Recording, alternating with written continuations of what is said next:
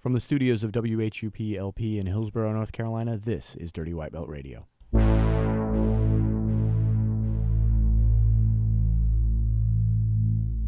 Innovative, often duplicated. When enough people get on the trend, I elevate it, make it way harder for them to follow what I take. It hard to swallow like a lozenge lodged in your trachea.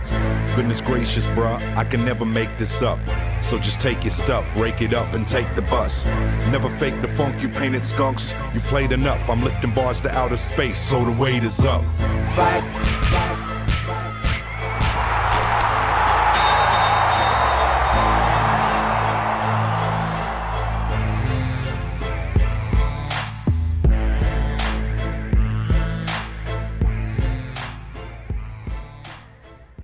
Welcome to another episode of Dirty White Belt Radio, everyone. We are live from Hillsborough, North Carolina, and we have a bunch of guests in the studio today. We have U.S. Grappling's core team with us. As you know, U.S. Grappling is our favorite tournament organization. They run tournaments all over, just ran their biggest event, and so we're going to talk to them over the next hour about how they got started running tournaments, about what makes a great tournament, about what their favorite events are from year to year, and what the future might hold for U.S. Grappling. And so let's get right to it. Before I introduce them, I do want to tell you how to get a hold of the show. You can always email the show at jeff@dirtywhitebelt.com or lourdes@dirtywhitebelt.com. You can always get at us on our Facebook page, which is facebook.com/cagesideradio. We're on Twitter at DWB Radio and very active on Instagram at Dirty White Belt. We do want to hear what you think of the show, what your suggested listeners are, or what your suggested guests are, and generally any feedback that you have, we would be happy to receive. But we have Brian and Chrissy Lindsay in the show. I'm joined by my co-host Betsy O'Donovan and competitor as well as U.S. Grappling Core team member Mr. John Bagels Telford. Welcome to the studio, everybody. Thanks for having us. Hello. Yeah, the coffee hasn't kicked in quite yet, but it will any moment. So we wanted to get started. Betsy and I wanted to get started by talking to y'all about, you've had some really exciting happenings this year. The biggest tournament you've run ever. There's been a lot of growth. But I think we're both curious about how you made the decision to jump into the Brazilian Jiu-Jitsu tournament game more than 10 years ago. So mostly by accident, I think. Andrew Smith, the other owner, so Brian and I are the owners of U.S. Grappling with Andrew, who's not with us today, got asked to help run a jiu-jitsu tournament during the day before an MMA event at night in the Showplace in Richmond in 2006. And that was before we were U.S. Grappling. That was an East Coast Grappling Championships tournament. And the guys putting on the MMA event had the venue for the whole day. And they're like, well, we could just have it sit there empty, or we could run a jiu-jitsu tournament. So Andrew's like, and Andrew at the time was very much like John now, competing all the time, driving around every weekend, competing someplace new. He knew a lot about what made a good competition, and he knew a lot of people. So at that time, NHB Gear was the internet forum for grapplers, especially grapplers on the East Coast. It's run by Sam Kim, who owns the NHB Gear Fight Shop, which is very similar to Cage Side. And there was a big forum, so Andrew knew everybody there. And Brian and I had been posting on that forum for a while, too. We were still white belts. We were still very new to jiu-jitsu. Didn't really know what we were into, but we have good logistics brains. So Andrew was asked to help, and I started asking him questions like, cool, how are you going to handle this? And do you have paper and pencils? And I started making lists because that's what I do. And then suddenly Andrew and Brian and I were running tournaments together.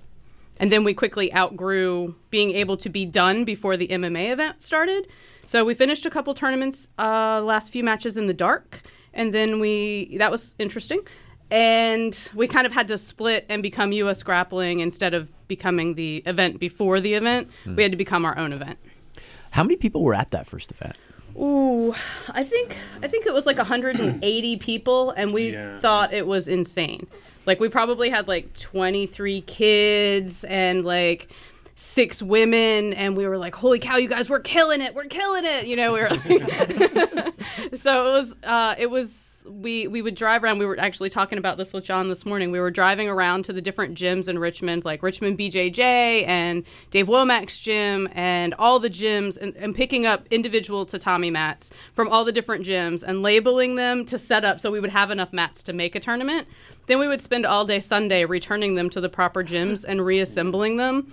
It's It's not a fond memory. It was hard. It's really hard to get them back inside the wood frames that you guys probably all know if you have these in your gym. So, wasn't there at least one tournament in a bar also? Yes. At some point?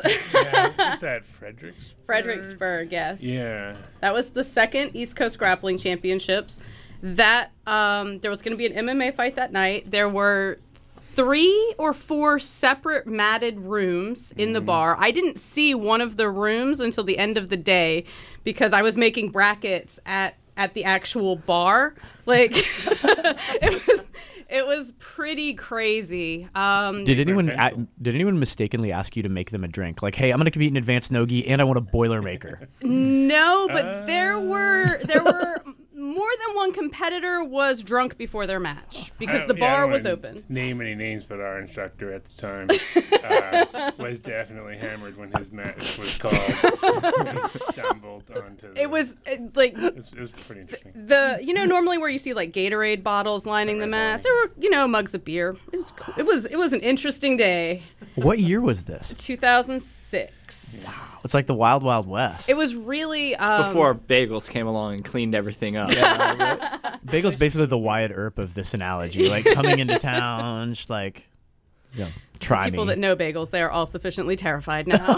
That building seemed to have like its own weather system. So I was sitting at a scoring table, and it was raining on me from like pipes in the ceiling. It was nuts. That building was awful. There were like individual AC units in some of the rooms, like window units. This place was like 4 buildings that were kind of tacked together, I think. It was crazy. Seth Smith fought on the MMA card that night, and he came out wearing a Billy Blanks T-shirt. Like, that's Tybo. I was just trying to remember a couple days. I was talking to you, Bagels. I was trying to remember what that shirt was. Yeah, it was a Billy Blanks Tybo T-shirt. Yeah, it was fantastic. Yeah. I hope he still has that, because if he still has that, I'm going to have him wear that next time he comes on the show. I feel like he would still have it, or he would probably get a new one for you. I'd buy that. I'd sponsor him for a Billy Blanks Tybo We had shirt. that event. We had an 8-woman pro division at that event, which was really cool. It's where I met Emily Kwok. She was a purple belt at the time, so it was a million years ago. And we had people come from we had a men's pro division that day and a women's pro division, and then the finals of those pro divisions happened in the ring that night during the MMA event, which was pretty cool. It for a long day for all of us, but still fun. One thing I'm not clear on, then maybe I missed this. Were you clear that it was going to be in a bar when you agreed to run it? It was more the people that we were running MMA events with at the time would pick the venues, and then we would get there and they'd be like, so this is what you got to work with, and be like, cool, okay. But I think also it was kind of that community's event center. Like on Sunday it's probably a church, and on Saturday exactly. It's, I don't know, Alcoholics Anonymous. Or, This is a little bit of an inside reference for Durham people like Bagels, but like a part of me wants to run a grappling tournament at Shooters now, which is the worst bar I've ever been to in my life. It's here in Durham. It's seriously, it's the worst bar ever. It's sort of a fake redneck bar that caters to Duke students, and so they have a mechanical bowl. They have dancing cages for dancing girls, and they have a big mirrored wall. Yeah. And so I imagine. Class. Yeah. For class. Yeah, class. Great. You What kind of can space bear they have? bolo, the mechanical ball. What kind of square footage are you talking about? Yeah, right. Let's make this happen. We're making miracles happen here. Well, so you started as East Coast. Yeah, we ran 4 ECGC, I think there were 5. or 5 ECGCs, and at the end of 2000, we ran our first U.S. grappling event in 2007 In the frozen tundra. in the frozen tundra that we don't really mention. we did ongoing making agreements to never discuss the city. So we're gonna make an exception here, you guys. We went to Milwaukee I've heard about this. in This is February. unpleasant. Yeah. Super fun things happened. We took 14 people in a van towing a trailer with all the tournament gear that we needed. Minus mats, because then when we got to Milwaukee, we drove around the city and picked up mats from high schools where we had to carry wrestling mats down the stairs. We did some crazy things in the early days. We slept in gyms. We slept in an apartment building that was being refinished once that didn't have Church. heat or That's electricity. called an abandoned building. Yeah, that's, She really dressed it up there, but that's called an abandoned building for those of you that don't know. they were lean times. We did not always have the abundance of mats and pocket snacks that And we have beds. today. Well, I'm glad you shared the trip to the land of wind and ghosts with us exclusively on Dirty Wipeout Radio, and probably we'll never talk about that again. Milwaukee in February, that's brutal. Didn't like everybody except for like 2 people get sick or Yeah. something in that van Yeah, too? Yeah. Trey Martin didn't get sick because No soul. germs don't. It's just alcohol and anger keeps germs away, I guess. And Mike Bird, I don't think got sick. Beard Same keeps the germs story. away. Same Same story, story, right? yeah. Everybody ended up. I think I was patient 0 because I was sick when we left, and then we rode for 112 hours in the van. The van had its own weather patterns. We have a lot of Yeah. weather-related Yeah. tournament stories. Oddly, People in the front of the van were burning, and people in the back were. like there was ice forming on the inside of the windows. Yeah. We drove to DC and picked up more people, and then it was nuts. Some of them just bought plane tickets and flew back. Yeah, you can't do that anymore. I always tell Seth that because Seth occasionally, my instructor Seth Champ has his family's in Vermont, and so he often does the 20-hour drive to Vermont. And I'm like, they have planes now, man. Like it's worth the best $200 you'll ever spend. Betsy, do you have something? Yeah, I was curious. So, as you guys were forming U.S. Grappling, one of the things that, deep history of this show, its original incarnation was the Cage Side Concussion Cast, and then it became Dirty White Belt Radio. I'm curious how you guys came up with the name U.S. Grappling. Oh, that's actually pretty interesting. So, no, there used to be a tournament in the early 2000s called U.S. Grappling, run by a guy in Philly who actually, this part is not so much interesting as sad. He ended up getting sick and he died. Oh. And we got the U.S. Grappling name from his family and made donations to Make-A-Wish in exchange for the name. It was part of a very small community, Andrew still has his original U.S. Grappling membership card from 2002. I bet it's still in his wallet. I bet it's still in his wallet. Yeah. I bet it's been there since probably the same wallet. Well, no, he had that Spider-Man one for a little while. So he... Andrew, if you're listening, take a picture of that card and post it. Yes, please. So the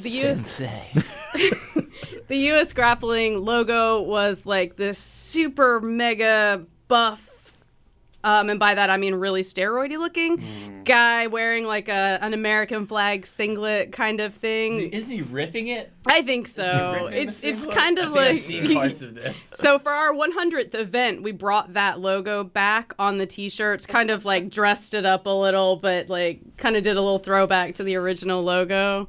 It was very America muscles, and I didn't resonate with it so much, but other people thought it was pretty cool. They liked the U.S. Grappling dude. If the U.S. Grappling dude were to fight the guy on the original UFC, which steroid-laden white dude would win? That other guy was holding the earth. Wasn't he holding the gloves Yeah. with one hand? So, in theory, if he just throws the earth, you're pretty screwed, right? Yeah, That's valid. That's projectile valid. weapons are bad. Can you triangle the earth? You can Barambolo the earth. You I've can seen definitely- that on the internet. You can definitely Barambolo the world. You give me a belt long enough, I will Barambolo the world. Wrap that thing up. If you like watching amazing jiu-jitsu matches and supporting people in your community, you need to go to Toro Cup 9 on April 14th at the Cage Side Warehouse, 124 Lotta Road in Durham, North Carolina. You need to go out there because it's going to support Hubao Carioca's medical fund. The local black belt had a stroke this year, and we're raising money to help support his recovery. Additionally, it's James Boomer Hogaboom's birthday that day, and if you know Boomer, the owner of Cage Side MMA and one of the brains behind Toro BJJ, does a lot to support the local scene, so get out here and have Boomer have a good birthday as well. That's Toro Cup 9, April 14th at the Cage Side Warehouse, 124 Lotta Road in Durham, North Carolina. And if you want to match on the card, contact John Bagels Telford.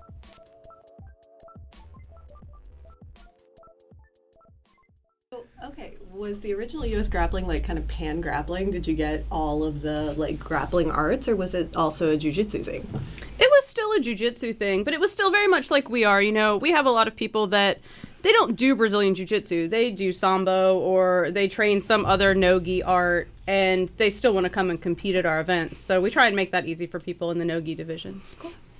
I want to return to history at some point, but for now, there's an upcoming event that we're all really excited about, which is the 9th Toro Cup. John is the matchmaker for that, and so one thing I wanted to ask that dovetails with the U.S. Grappling deal is how do you combine your responsibilities with U.S. Grappling? Does that inform your role as a matchmaker at Toro Cup? What are you looking for to make matches at Toro Cup, which is coming up again April 14th at Toro BJJ World Headquarters? Yeah, I have all the same questions because when I keep seeing all these matches in the Toro Cup, I think, man, Bagel spend a lot of time managing Toro Cup. So it, doing both definitely makes it easier. It's definitely easier to, like, if you have a front row seat to some of these matches. Like, for example, the last U.S. Grappling Raleigh I got to watch, let me make sure I say his name right because I said it wrong, Damon Blackshear. Yeah. Not Damon. No, Damon. Yeah. Damon. Nicely done. The Nicely Diamond. done. Yeah. I'd never seen that guy grapple before. He's tough. Oh, my God. I wasn't able to make a match for him this time. It was, like, kind of late in the card. But, like, that's a guy that he's not out doing, like, every IBJJF tournament in the world or winning the Abu Dhabi championships.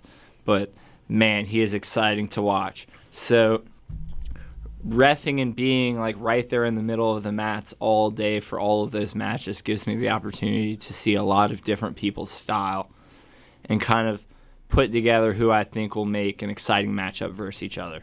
Mm-hmm. And so, like, one of the ways that I always tell people to get on the cards is to compete at U.S. Grappling, because that's a great way to get on the radar screen of, like, if you're winning advanced no-gi divisions, if you're winning gi divisions, then I think that puts you on not on the radar, not just of yourself, but other people making matches at super fight cards. Is that fair to say? For sure. Or also, specifically for Toro Cup, like this Toro Cup event, there will be a registration table where you can fill out an application to compete at Toro Cup. I think hopefully we're going to try to get one of those set up at future events, maybe over at the Toro table for people to fill out an application. But people also have to understand that I can only make so many matches on each Toro Cup. And, I get a lot of people messaging me that want to get on Toro Cup now. So I'm trying to do the best I can to get a good spread of people from different gyms. I don't remember the exact number. I think there's over 30 some gyms represented on this Toro Cup, which is a pretty good number. It might even be over 40, which is a lot of different academies. That's awesome. That's a lot of matches too. Yeah, I think it's 24 matches for the day, and nine black belt matches.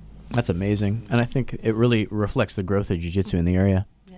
So one of the things, actually, to come back to matchmaking, that I don't know at all about U.S. Grappling, even though my one and only competitive experience and appearance was at a U.S. Grappling event, is how do you guys make brackets? Like, how does that work? Do you put it in a computer, it spits it out? Like, what's the art and craft of bracket making? So we have a computer program that Brian wrote several years ago that we were going to use for... I think it was 2007. It was supposed to get us to 2008. It was supposed to get us to 2008. Is it 2008 yet? 18. Nailed it. So in the quantum sense, it's still 2008. So we do a lot of things that are very unique to U.S. Grappling. We do gi and no-gi on the same day. You don't have to qualify for absolutes. You can just register for them. So Day of registration. Day of registration is a big one. Weigh-ins. Day of weigh-ins is a big one. Just weighing in. Like, you don't have to make weight. Yeah, you don't have to make Just weight. Move up a weight class. Yeah, we'll move you. We don't DQ people for not making weight or something. So the software that we use is really flexible, and it allows us to enter everybody in a giant list, and then we push a couple of buttons, and it makes all the brackets. And then it highlights anywhere that there's, like, Eddie Swope is the only person in 30-plus purple belt up to 135, for example. So then we can see it's highlighted in red. We know we have a division that only has one person in it, so we look at how we can combine those divisions to make the most sense. So then when you have a list of people to make a bracket, it sorts them by team and school so that we don't have two guys from Gracie Raleigh fighting each other first round. But if there were two guys from Gracie Raleigh and one guy from Forged Fitness in the same bracket, they would be separated by both the Hoist tag and the Gracie Raleigh tag, so that one of them would fight the Forged guy before their day in and day out teammate. And then we get to the Chrissy's brain part of the equation, where I know that Daniel and Charlie fought each other in their weight class. So when I look at the absolute bracket, I try to make sure they're not on the same side of the absolute bracket too, so that they get matches with different people, right? Not only do I want you to get more matches, I want you to get matches with different people too. So there's a lot of the computer stuff is pre-done, and then there's just that last human check where we try and make sure that people have got their team in school right, which is a really common problem. People don't know who they're affiliated with. So we try. You didn't believe the amount of people that register Team Hoist Gracie with an H. It happens all the time. Yes. Or these crazy affiliations like, and this is just random, but somebody will register, say, just an example, Team Hoist Gracie, school, Pendergrass Academy of Martial Arts. Yeah. Or like vice versa, Gustavo Machado, team, Triangle Jiu-Jitsu. school, Or- Triangle Jiu-Jitsu. And you're like, wait, how did you come up with this? Like, Team Hoist Gracie, school, Garner High School. Yes. right, yeah. Yes. People put their the high school they go to. Yes, all of these things happen. So we have to know, not only do we have to know what's right, we have to know who teaches where, so we can fix. This is why we ask for your coach. It's not because we're going to ban anybody else from coaching you. It's so we can clean up the team in school, because if you just put Hoist Gracie and my coach is Seth Shamp, well, then I know you train at Triangle. A lot of times we don't need to talk to you. We need to talk to your coach. Yeah. You don't know the answer to the question. Why don't you want to let people rep their high school? I mean, that's just school pride. What are you guys that's having true. at school pride? It's true. A lot of people have like a couple different names for their academy too. Yes. And so they're all registering under different names, and then maybe some people are registering with like the code name that they call the gym, like with their boys. So you've got Or- like Secret Dungeon or something. Or thanks to Daniel Charles Frank, some people will register as Savage Kittens. That's cool. And lucky for you, I know your joke. Otherwise, your team points, your school points would be separated, right? But you get 6 Savage Kittens registered because of the 6 a.m. class. But it's also possible that they just don't know that's not their name. You've got the BJJ Revolution situation where Andrew thought it would be just absolutely hilarious to have his team be BJJ Revolution, but make a school be Revolution BJJ. So that gets mixed up a lot. There's too. a symmetry to it. Well, before we got the name U.S. Grappling from the Prioli family, one of Andrew's ideas was the American Grappling Association of America for Americans. I think he's still pulling for that. I like that. Man, I wanted to ask what else was in contention for the names before U.S. Grappling. I like all these That's a name winner options. right there. We talked about grassroots grappling pretty seriously We did. for a We while. talked about that. Because that was really important to us, really making sure that the decisions that we made were for the competitors, and we wanted to make sure we were hearing feedback from competitors. And Andrew was still a very active competitor at the time. Brian and I used to compete. Yeah, we were more. really inspired. A lot of the decisions that we make, a lot of the things that make bagels cringe that we do at U.S. Grappling, we're really inspired by traveling to other events and seeing wow, they take such glee in disqualifying someone and taking their money. Yeah. A lot of organizations, we travel to events all the time, especially like Chrissy said before, there was a time where it was very difficult and expensive to compete every weekend. There just wasn't an event to go to every weekend unless you bought plane tickets, and that's what Andrew was doing. Andrew was someplace competing every weekend. So we were seeing all these different events that we were constantly taking notes, hey, we could not do it that way. We cannot be jerks. I do want to say that one of the things I've always appreciated about U.S. Grappling is what Bagels mentioned about the weigh-ins, where if you miss your weight class, you're not disqualified and you don't just get to sit around sadly watching your friends compete. Okay, you can go up a weight class and we'll re-bracket you. One of my early tournament experiences, I loved watching Mike Fowler compete. Went to a tournament, was like, oh, look, Mike Fowler's competing. I'm gonna watch. He missed weight by a quarter pound. I didn't get to watch one of my favorite guys, and he'd flown out from Hawaii, Yep. and it's oh, that's awful. By the way, I'm totally making an American Grappling Association for Americans T-shirt Of America. of America. You We'll just get have one more in there. We'll get a AAA. Yeah, that's perfect. So John, do you Chrissy has mentioned that when U.S. Grappling started, Andrew was a really active competitor, competing all the time. You're still a very active competitor, competing at the highest level. How has your life as a competitor informed your perspective on helping to run tournament organizations? Hey, Betsy O'Donovan. Yes, Jeff Shaw. Did you hear that U.S. Grappling's Raleigh event was the biggest one yet? I didn't just hear it, Jeff Shaw. I saw it with my own 2 eyes, and it was amazing. What were your impressions of this 550-person event? Well, as always with U.S. Grappling, I'm astonished how they are able to manage the logistics of getting so many people on the mats with great reffing while training new refs and getting people past through the medal ceremonies and all of those happy competitors. It is a feat, and they do it with a lot of love. It was pretty astonishing that they were able to adapt to more than 100 competitors, more than their previous high water mark. Most of them signed up the day of, and I had a great time competing, and I'm sure you will as well. Are there upcoming events people can register for? There absolutely are. Their next tournament is March 17th at Virginia Beach, Virginia. If you want to keep competing on the I-95 corridor, you can hit the Richmond, Virginia tournament on April 28th, and they're back in North Carolina on May 5th. I'm going to be competing at each and every one of those, and so hope to see y'all there. Thanks for supporting the people who support us. You can find them at usgrappling.com.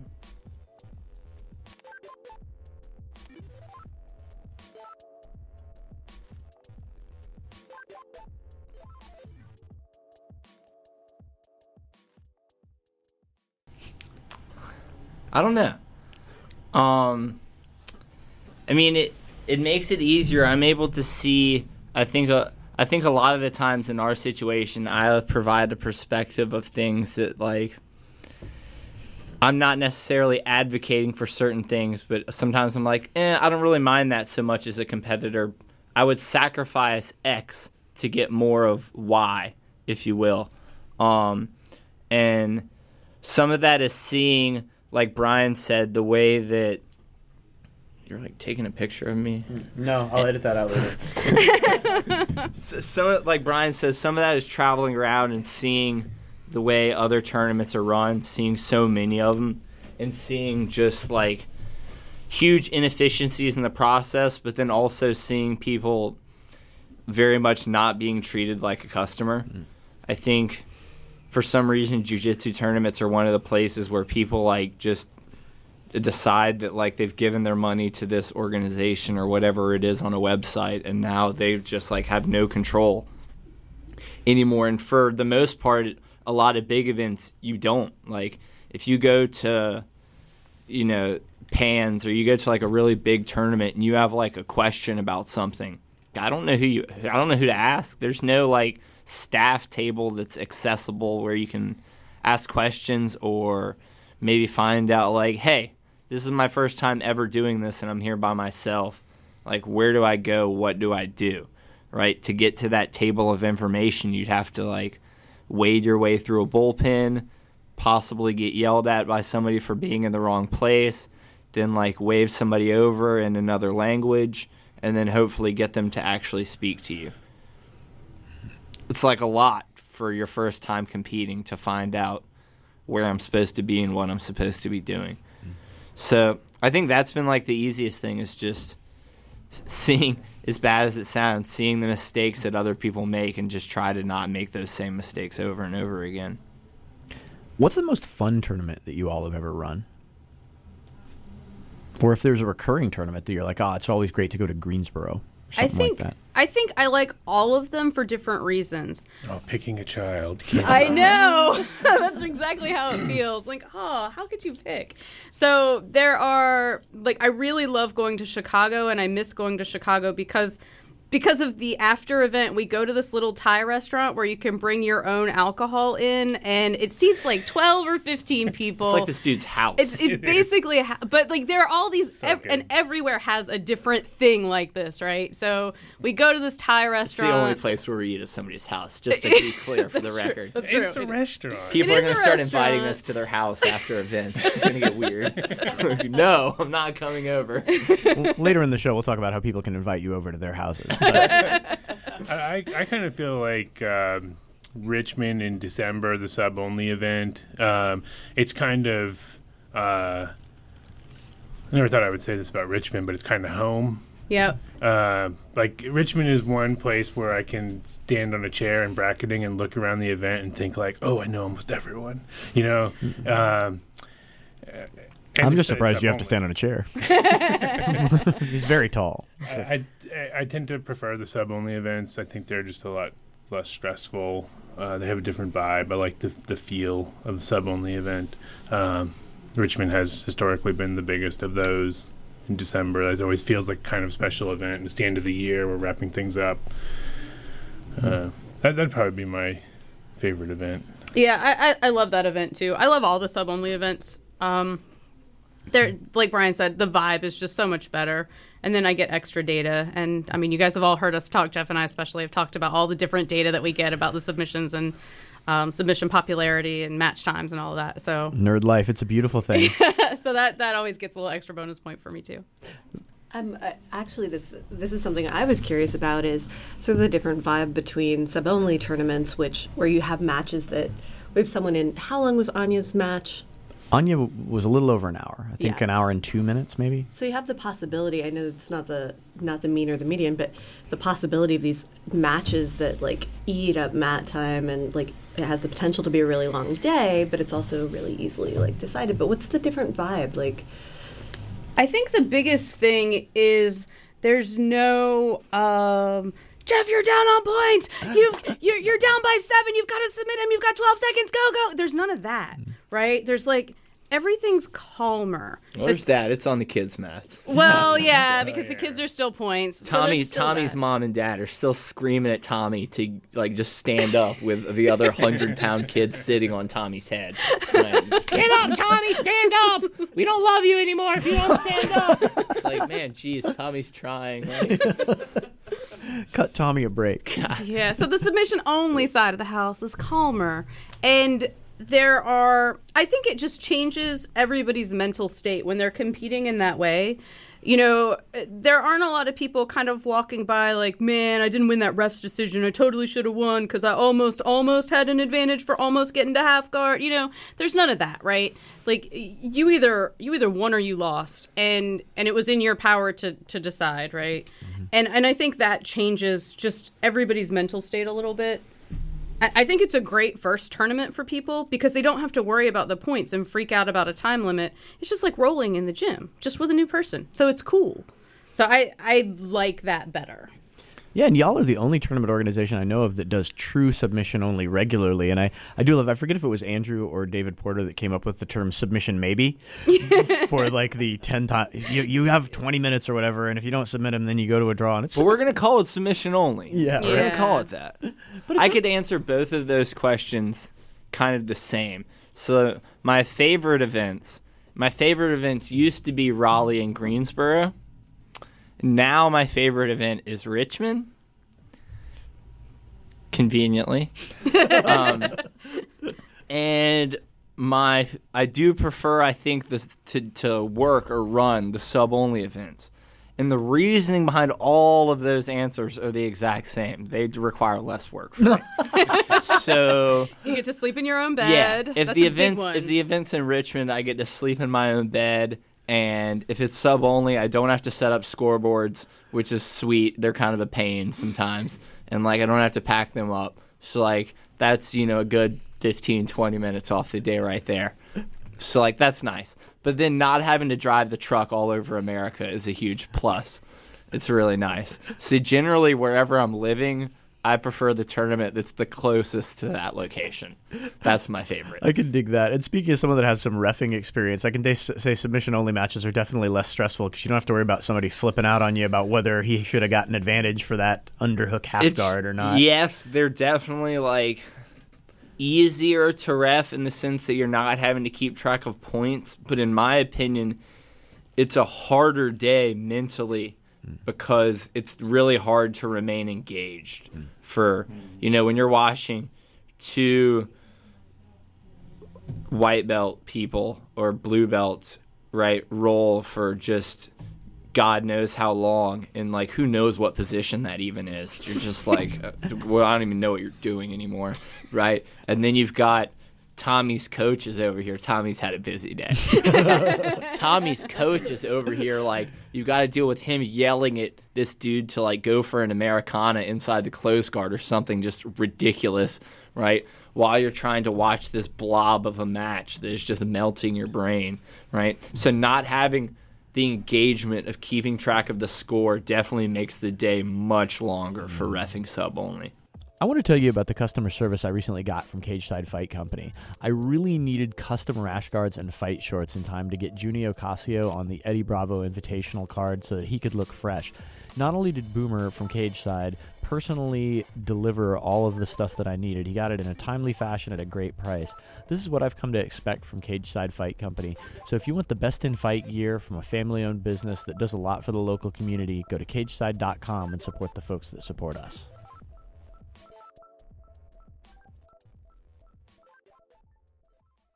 One thing I'd be remiss if I didn't say is that, because me and Chrissy both love data, and we talked about this on the time we had you on the show, is that something I often tell people about in my own gym who are intimidated by sub-only is that statistically, the matches really aren't that long. They're really not. And sure, there are outliers, right? You might be out there, but it's like most matches go between 3 and 8 minutes, and, which is about what most regular matches go on.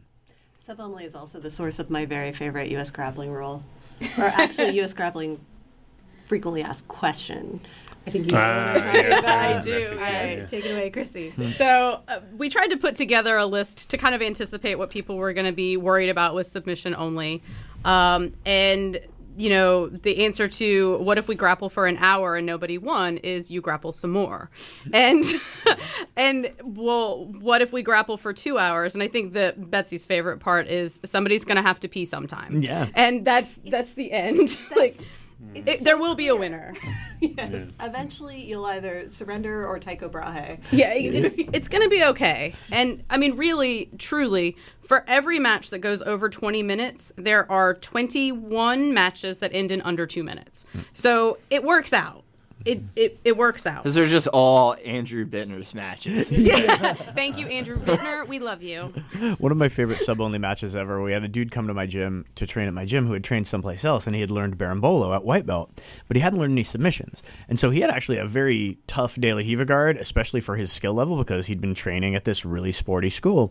And so he went out for a sub-only match, and just Berimboloed the guy over and over and over and over, but didn't really know how to finish. And so eventually he lost after being out there for like an hour and 45 minutes because the other dude stuffed his moist gi in his mouth. It's called the laundry machine. You just make him really dizzy from the spinning. The laundry machine. That's nice. Yeah, you gotta make a 10th Planet move out of that. I mean, back in the day, though, we used to get, when we were running, I think I was talking to you about it yesterday, we were running the tournaments at Carr Vance and Henderson, and we would get the wrestlers that would come for the submission-only tournament, and they would come, like, in their singlet, and they would just wrestle these people to death. And they kept looking around like, did I win yet? And it was like, no. No. That's got to be disconcerting. Submission only. But man, that singlet is just so tight in all the wrong places. Like, and it was in Henderson, so I mean, we were talking about some quality individuals here. Did I win yet? I should make that shirt too. Yeah, that's a good shirt. Yeah. Man. So, Bagels, you mentioned something actually that I'm super curious about, which is you guys run adult and kids divisions, and I'm very curious about sort of the difference in the gap. We hear a lot about like crummy sports parents and all that, but are you seeing that, like, what's the different vibe on the kids mats, which I never ever visit, versus the adult mats? How is it different to run those kinds of tournaments? So I would say, like, on the whole, I mean, you've got your outliers just like anything else, but I would say on the whole, it centers around the coach. The parents, from my experience, follow the coach's lead. So if you have a coach who is coaching their students calmly and giving them direction, being supportive, being positive, the parents typically are going to follow that lead and act the same way. If you've got a coach who is just screaming, like I call it like machine gun submissions, where they just yell, like it's like they wrote a list ahead of time of all the submissions they know, and then like absolutely no order whatsoever. They're just like, yell them all, and they just start yelling, armbar, Americana, twister, neck crank. Like, you can't do any of that stuff. Stop yelling at that kid, right? And then that same type of coach is probably the coach of Tommy, who is screaming at Tommy or screaming at this child to just get up. It's like probably one of the most obnoxious things to hear is a ref on a kid's mat, is parents and coaches yelling at a kid to just get up, or like the try harder kind of thing. And it's like, man, I swear to God, tell that kid to do that one more time, and I'm gonna mount you on the edge of the mat, and then like you're gonna have to get up, because like I promise, it is not that easy. He is trying, like, and like, you know, occasionally you have like the really lazy kid that's just like, he isn't trying. He's just laying around waiting for nachos afterwards. Like, maybe like that kid. kid needs to get yelled at, but like also, yeah, like Chrissy said, I kind of like that kid. He's cool too. We be friends, right? But for the most part, like these kids are trying. And they're trying hard at something that I would bet to say most of these parents have never done in their life. You've got some outliers where, like, the parents train and stuff. But for the most part, it's parents yelling at kids that don't really know what they're saying, right? So that kind of stems, like I said, from the coaching. You have calm coaching, positive coaching, usually leads to calm parenting, positive parenting from the sidelines. I don't know what's happening everywhere else. But from the sidelines, they're usually not the team that's screaming and going absolutely crazy. You have the coach that is getting super jazzed up about things and really, really yelling a whole lot and yelling at the refs a whole lot, yelling at their competitor and the other competitor a whole lot. Well, then the parents see that and say, okay, well, this is the normal behavior. This is how you support or motivate in this environment, so that's what I'm going to do also. So are there different, do you guys see different things at like the judging tables or the registration table with kids tournament versus parents or versus adult tournaments too, or does it mostly play out on the mat? I think there's a little bit of both. I think there are a lot of parents that as soon as their kid weighs in, they want to know how much their kid weighed, how many people are in their bracket, how long they've been training, how tall are they, how old, how tall, because their kid is short, right? So my kid is 8 and he weighs 70 pounds, but he's short. So if he goes up against a 9-year-old that's really tall, that won't be fair. You know, there's a lot of trying to make, in the parent's mind, what's the fairest for their kid? And generally it's, can my kid be the oldest and the biggest? Is how you make it fair. Fairest means, what's the situation where my kid has the best chance of being the winner? Yes. That's, for the most part, occasionally we have parents that come up and they're like, hey, Bagels, my kid weighed in at 90 pounds. Like, can you guys move him up 40 pounds? Yeah. Like, whoa. There are absolutely parents like Or that. do you want him to die? Yeah. They're Just close. Just bring him to the brink. Do you think that's related to the kid doing or doing not the chores that week? 'Cause it's like, you didn't do the dishes, you're I going don't to ask fight. questions. I don't ask questions like that. But a lot of times, like, the parent knows. The kid competes a lot. The kid is like a little mini John, right? They compete every weekend somewhere. And the parent knows, like, I've seen these 3 kids, like, at the last 4 tournaments. I know my kid is going to beat them, and none of the kids are going to get anything out of it or have a good time. Move my kid up 12 pounds to put him in the next weight class, or let them compete against kids that are slightly older. Those parents are great. Their kids may not appreciate it all the time, but, you know, we have such a good mix, and I think John does a really good job in the rules meeting, reminding the parents that we're there to keep the kids safe. And our kids refs are just phenomenal. All of them, like, they all take an extra minute with the kids when they have a tough match or a loss. Like Meg, who was amazing, and they take such great pictures, Meg and Alan. Mm-hmm. They're always pictures of, like, the refs sitting with the kids, talking to them after the matches. And then what's the little boy that comforts all of his opponents? I don't know his name. It's that picture. It was like all over the internet. He like made the girl cry in Greensboro. It's not. It's this Diego Bispo student. Is it Hassan? No, different kid. It's a little kid. He like dyes his hair green. Yeah. Yeah, I don't. But he's just delightful, and he's really good, and he's quick, and he just runs through these kids and then immediately hugs them and tells them they did a great job. And he's like 8. That's like, so great. Where did he learn this? You know, like, if I could have 100 of that kid competing, first, we would see some really cool jiu-jitsu matches. And second, they would all be friends. It would be great. Man, if I knew my kid would turn out like that, we might have kids. You know. So congratulations to you, whoever parented that kid. Good parenting. Yeah, it's really awesome. So Betsy asked about the difference between adult and kid tournaments on the mat in terms of registration. I'm curious, you've just run your biggest tournament ever, more than 500, about 550 competitors. Yep. And so I'm curious, like, obviously it's grown. Have you seen most of the growth in the adult divisions or the kid divisions, and do you expect that growth to continue? I certainly hope it continues. You know, we're always looking at ways to adjust the schedule and adjust things. Right now, we're actually trying to expand the kids mats because we're seeing a lot more kids show up for our events. It used to be like if we had 30 kids show up for a tournament, that was pretty cool. We had like 170 kids in Virginia Beach. That wasn't even at the Raleigh event, which was the biggest. Something. We had over 200 kids in Raleigh. So 40% of our competitors now, give or take, are kids, sometimes more. So we're trying to expand the kids' mats because we have more kids coming, which is great. We're also, it's much more rare for us to need to combine kids' skill divisions now, which is also great. It's really hard. You've got kids that are just brand new to training and sometimes beginner and intermediate get combined. So I hate to have to do it, but I also don't want that kid that weighs 55 pounds to fight a 72-pound kid, right? That's also not a good experience. So making kids brackets is really hard. We don't do that by computer. When people come up to the bracketing table and I'm making the really, really bad face, it's because I'm making kids brackets manually. I wondered. There are pictures, like you can go see bracketing face through the ages. It's the same face. It has been for 10 years. U.S. Grappling is our favorite tournament organization for a lot of reasons. Run by grapplers for grapplers, U.S. Grappling consistently provides the best tournament experience for competitors. Whether it's a points tournament or submission only, and U.S. Grappling runs true no time limit submission only events, it's the best place to compete and to watch your friends compete. Check out upcoming events and register online at usgrappling.com.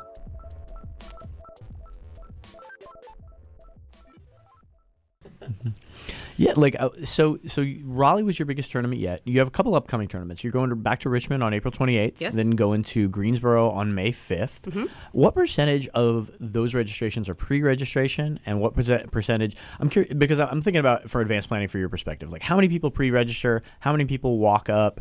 Is there a way to predict, like, oh, we're looking at a huge tournament, or is it just like you show up and you get what you get? So we get probably about 85% are pre-registered now. About 10 to 15% register either Friday night or day of. Very small number of people register Friday night. People come Friday night to weigh in, but most of them are already registered. We'll get a handful on Friday night. Saturday morning, probably about 10, 13% of the registrations for the day. So one of the things we're actually looking at is whether or not we should stop allowing people to register day of.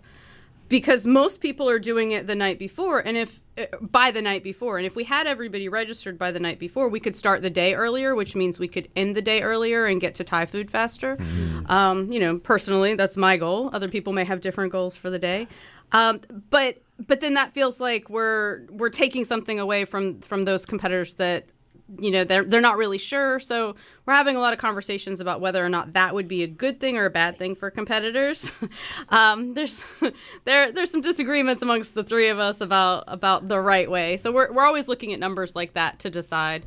It's also why we don't post the final schedule for the day until the Thursday night before the event, because we have a pretty good idea of what the final numbers are going to be like, and we have a pretty good idea of refs that get injured or table workers that get sick or whatever. We've got a pretty good idea of what staff's going to look like.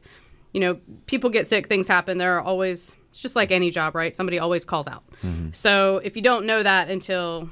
David Porter. He was very ill. He was just the last person to call out. Yeah. I also think a U.S. Grappling Get to Thai Food Faster shirt would sell a lot, or at least be good words to live by. I think the famous flake list is well, it's now famous. For a long time, people didn't know about it, but now everybody seems to know about the USG flake list. What gets you on the flake list? Like, how often do you have to flake before you make the list? It depends on who is in charge of your flakiness.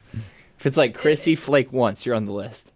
Well, I start tracking. Like the first time, especially if you've only worked for us once or twice, and then no call, no show, or you tell me at 11 o'clock on Saturday morning that you're not going to be there at 9:30 for the table workers meeting, you're on my list. You might be on the Chrissy list before you make it to the official list. But like David Porter...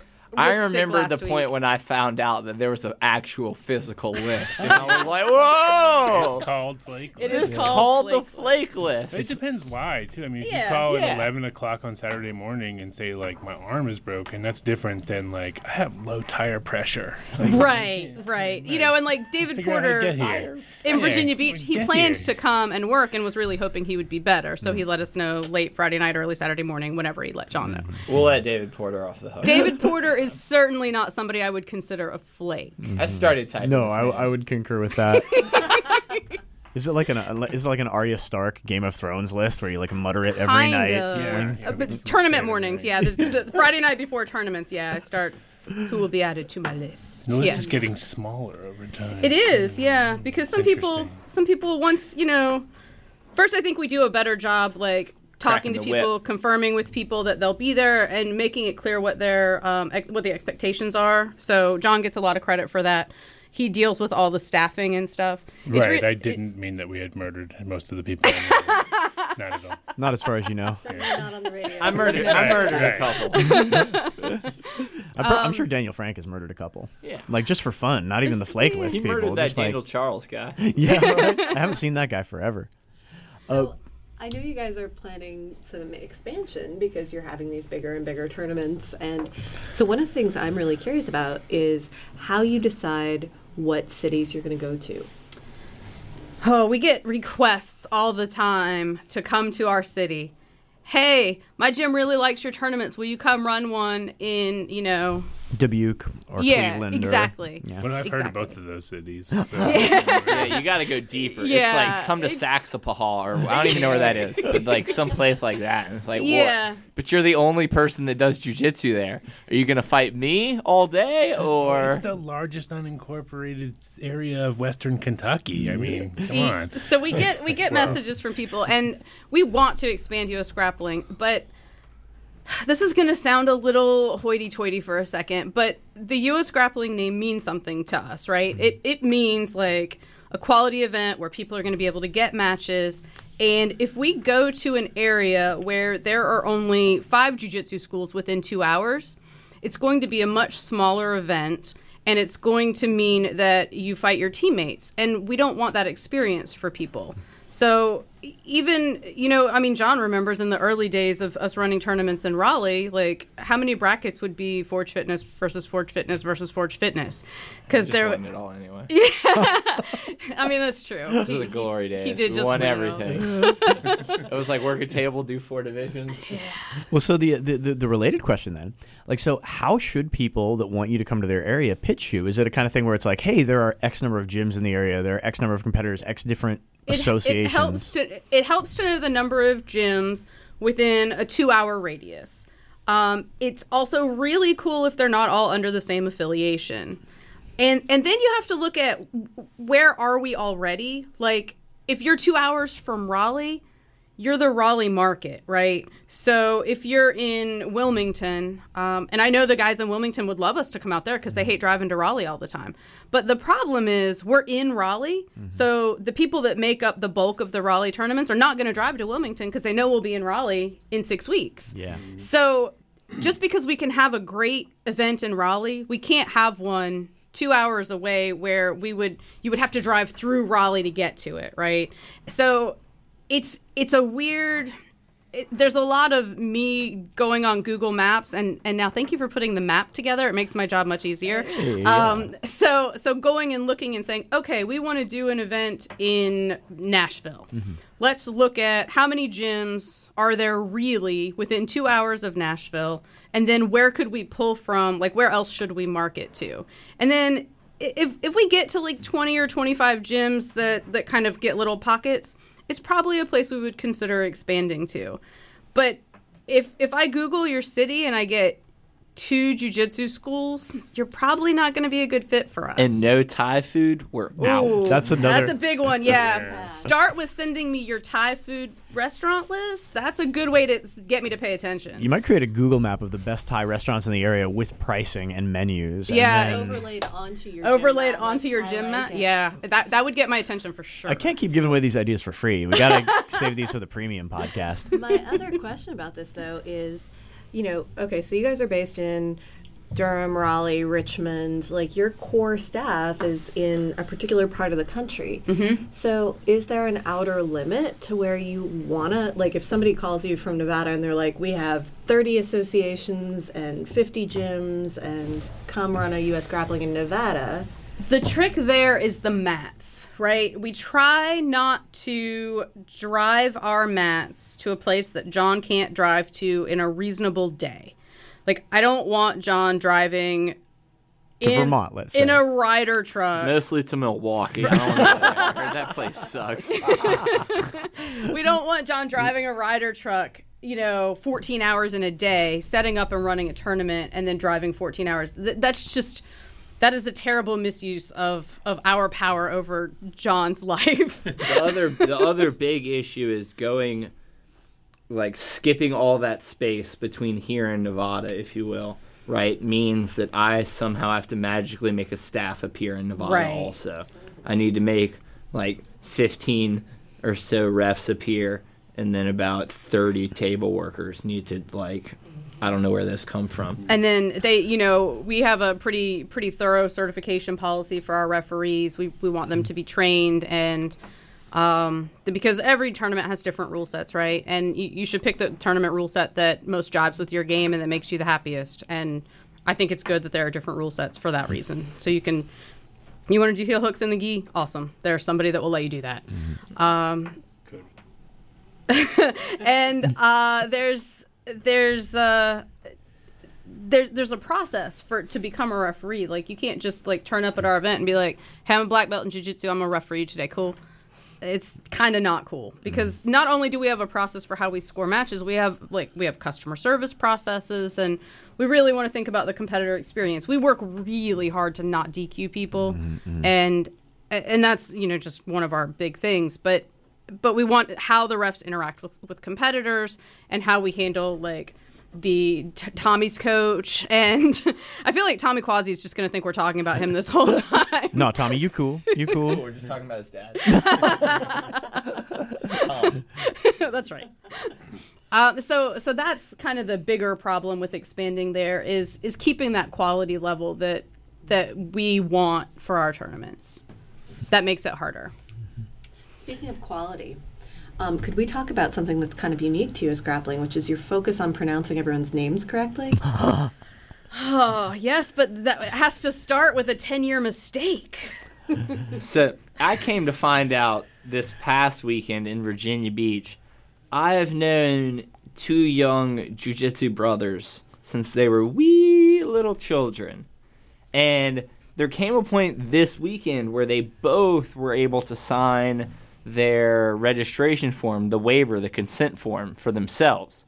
For years, DeAndre and Gavin both, like, either somebody in the room would sign it for them, like their coach, or like some uncle or like mom would be there. Somebody would have to sign the registration form for them so they could compete, right? But this weekend, both DeAndre and Gavin come up to me and hand me the registration forms. And I remember the day that DeAndre could register to compete by himself, because he came running in the building, waving his registration form, yelling, "I signed it myself! I signed it myself!" DeAndre can now buy beer, by the way. Oh my God! But also, he's been able to submit you for like years, but now he's like, now he come can. to find out that not only can they sign their own registration form, but they have deceived us all for years. I like that you're putting this back on them. This is Their reframing. name is not Corbet. How do you act? And I'm a little embarrassed because I've been saying Corbet Brothers for Yeah, a so is long time. everybody else in the Everyone world. in the world. How do you actually say DeAndre? Corby? Corby, like Corey, but with a B in it. Yeah. Yeah, like I literally, like, every person in Virginia Beach when I wasn't busy and they were standing there not reffing, if they were talking to somebody, I'd like interrupt them and be like, hey, by the way, did you know these guys' names? It's not Corbet. Corby. Go figure. It's too late now, though. I think the best we can do at this point is DeAndre Corby and Gavin Corby are the Corbet brothers. Yeah. I think that's the only answer. I don't even think Nestor knew. It is sort of like one of those combining nouns when like the two sounds combine to produce a different sound. So you got one Corby, and together they are Corbet. I like it. It's like Voltron The almost. pluralization of Corby is Corbet. It could just Yeah. be the ultimate troll from those two, but like, Oh, that would be really, amazing. I don't really see it. I don't think so, because in true Corby brother fashion, they went home to confirm because we were all like, why would you have never told us this before? I feel terrible for saying your name wrong. I didn't feel that bad. So D like went home and asked like his mom, like, is this like Is it Corbet? I love that you made him question the pronunciation of his own name. I know. Those guys are the best. They And really- It's been a long time. They really are the best. I mean, they truly have been competing with us since they were kids. Like, they started out on our kids' mats.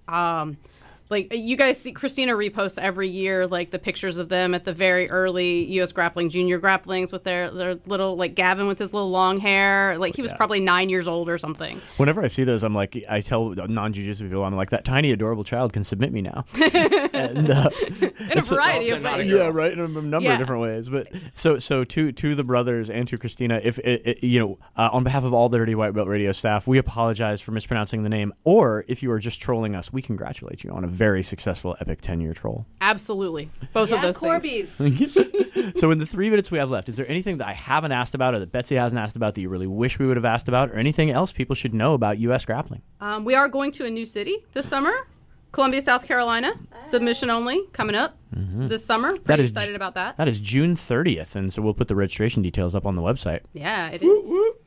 I'm going to say, as a vegetarian, one of the best things about Columbia, South Carolina, I can no longer enjoy, which is they have one of the best burger places I've ever been to in my life back in the day. Is it like some kind of Thai burger? We can't find a Thai restaurant. We maybe. No, we it's may a have to burger look that place up. where they will like judge and sass you really hard, which is I like sass. I will send you directions. The 2 non-jiu-jitsu things I like the best about Columbia, South Carolina is whenever I need to learn to tie a bow tie, there's a dude with a bow tie shop in Columbia, South Carolina. It has a Nice. YouTube channel about how to tie a bow tie, and so I go back the same video. And also the REM reference in the voice of Harold from Dead Letter Office, the finest sound available everywhere, West Columbia, South Carolina. There would be a bow tie office in Columbia. Of South course. Carolina. No, and it's this old white-haired man who's like, this is the proper way to tie a bow tie. And I'm like, yeah, you would know, sir. It's how the proper ways to talk. Also. I like everything about that. So pretty excited about that. Columbia, Doing a South little Carolina, more South expansion. Carolinians, dude. U.S. Grappling's expanding in your area June 30th. Also, don't forget about the upcoming tournaments, April 28th in Richmond, Virginia, May 5th in Greensboro, North Carolina. You can pre-register online, save yourself a little money at usgrappling.com, and we'll, of course, post links to that on our site as well. Any final thoughts, y'all? Well, these folks are a damn delight. Oh, well, thank you. You're our favorite tournament organization for a reason. So, Brian and Chrissy Lindsay, John Bagels Telford, and, of course, the wonderful Betsy O'Donovan. Thank you all for joining us today. Thanks for having us. Guys, this has been another episode of Dirty White Belt Radio. My name is Jeff Shaw. You can always hit us up on Instagram at Dirty White Belt. You can email me at jeff@dirtywhitebelt.com, or you can get on us on our Facebook page, facebook.com/Cageside Radio. You can see some of the surreptitious pictures I was taking, especially of John Bagels Telford, on that Facebook page presently.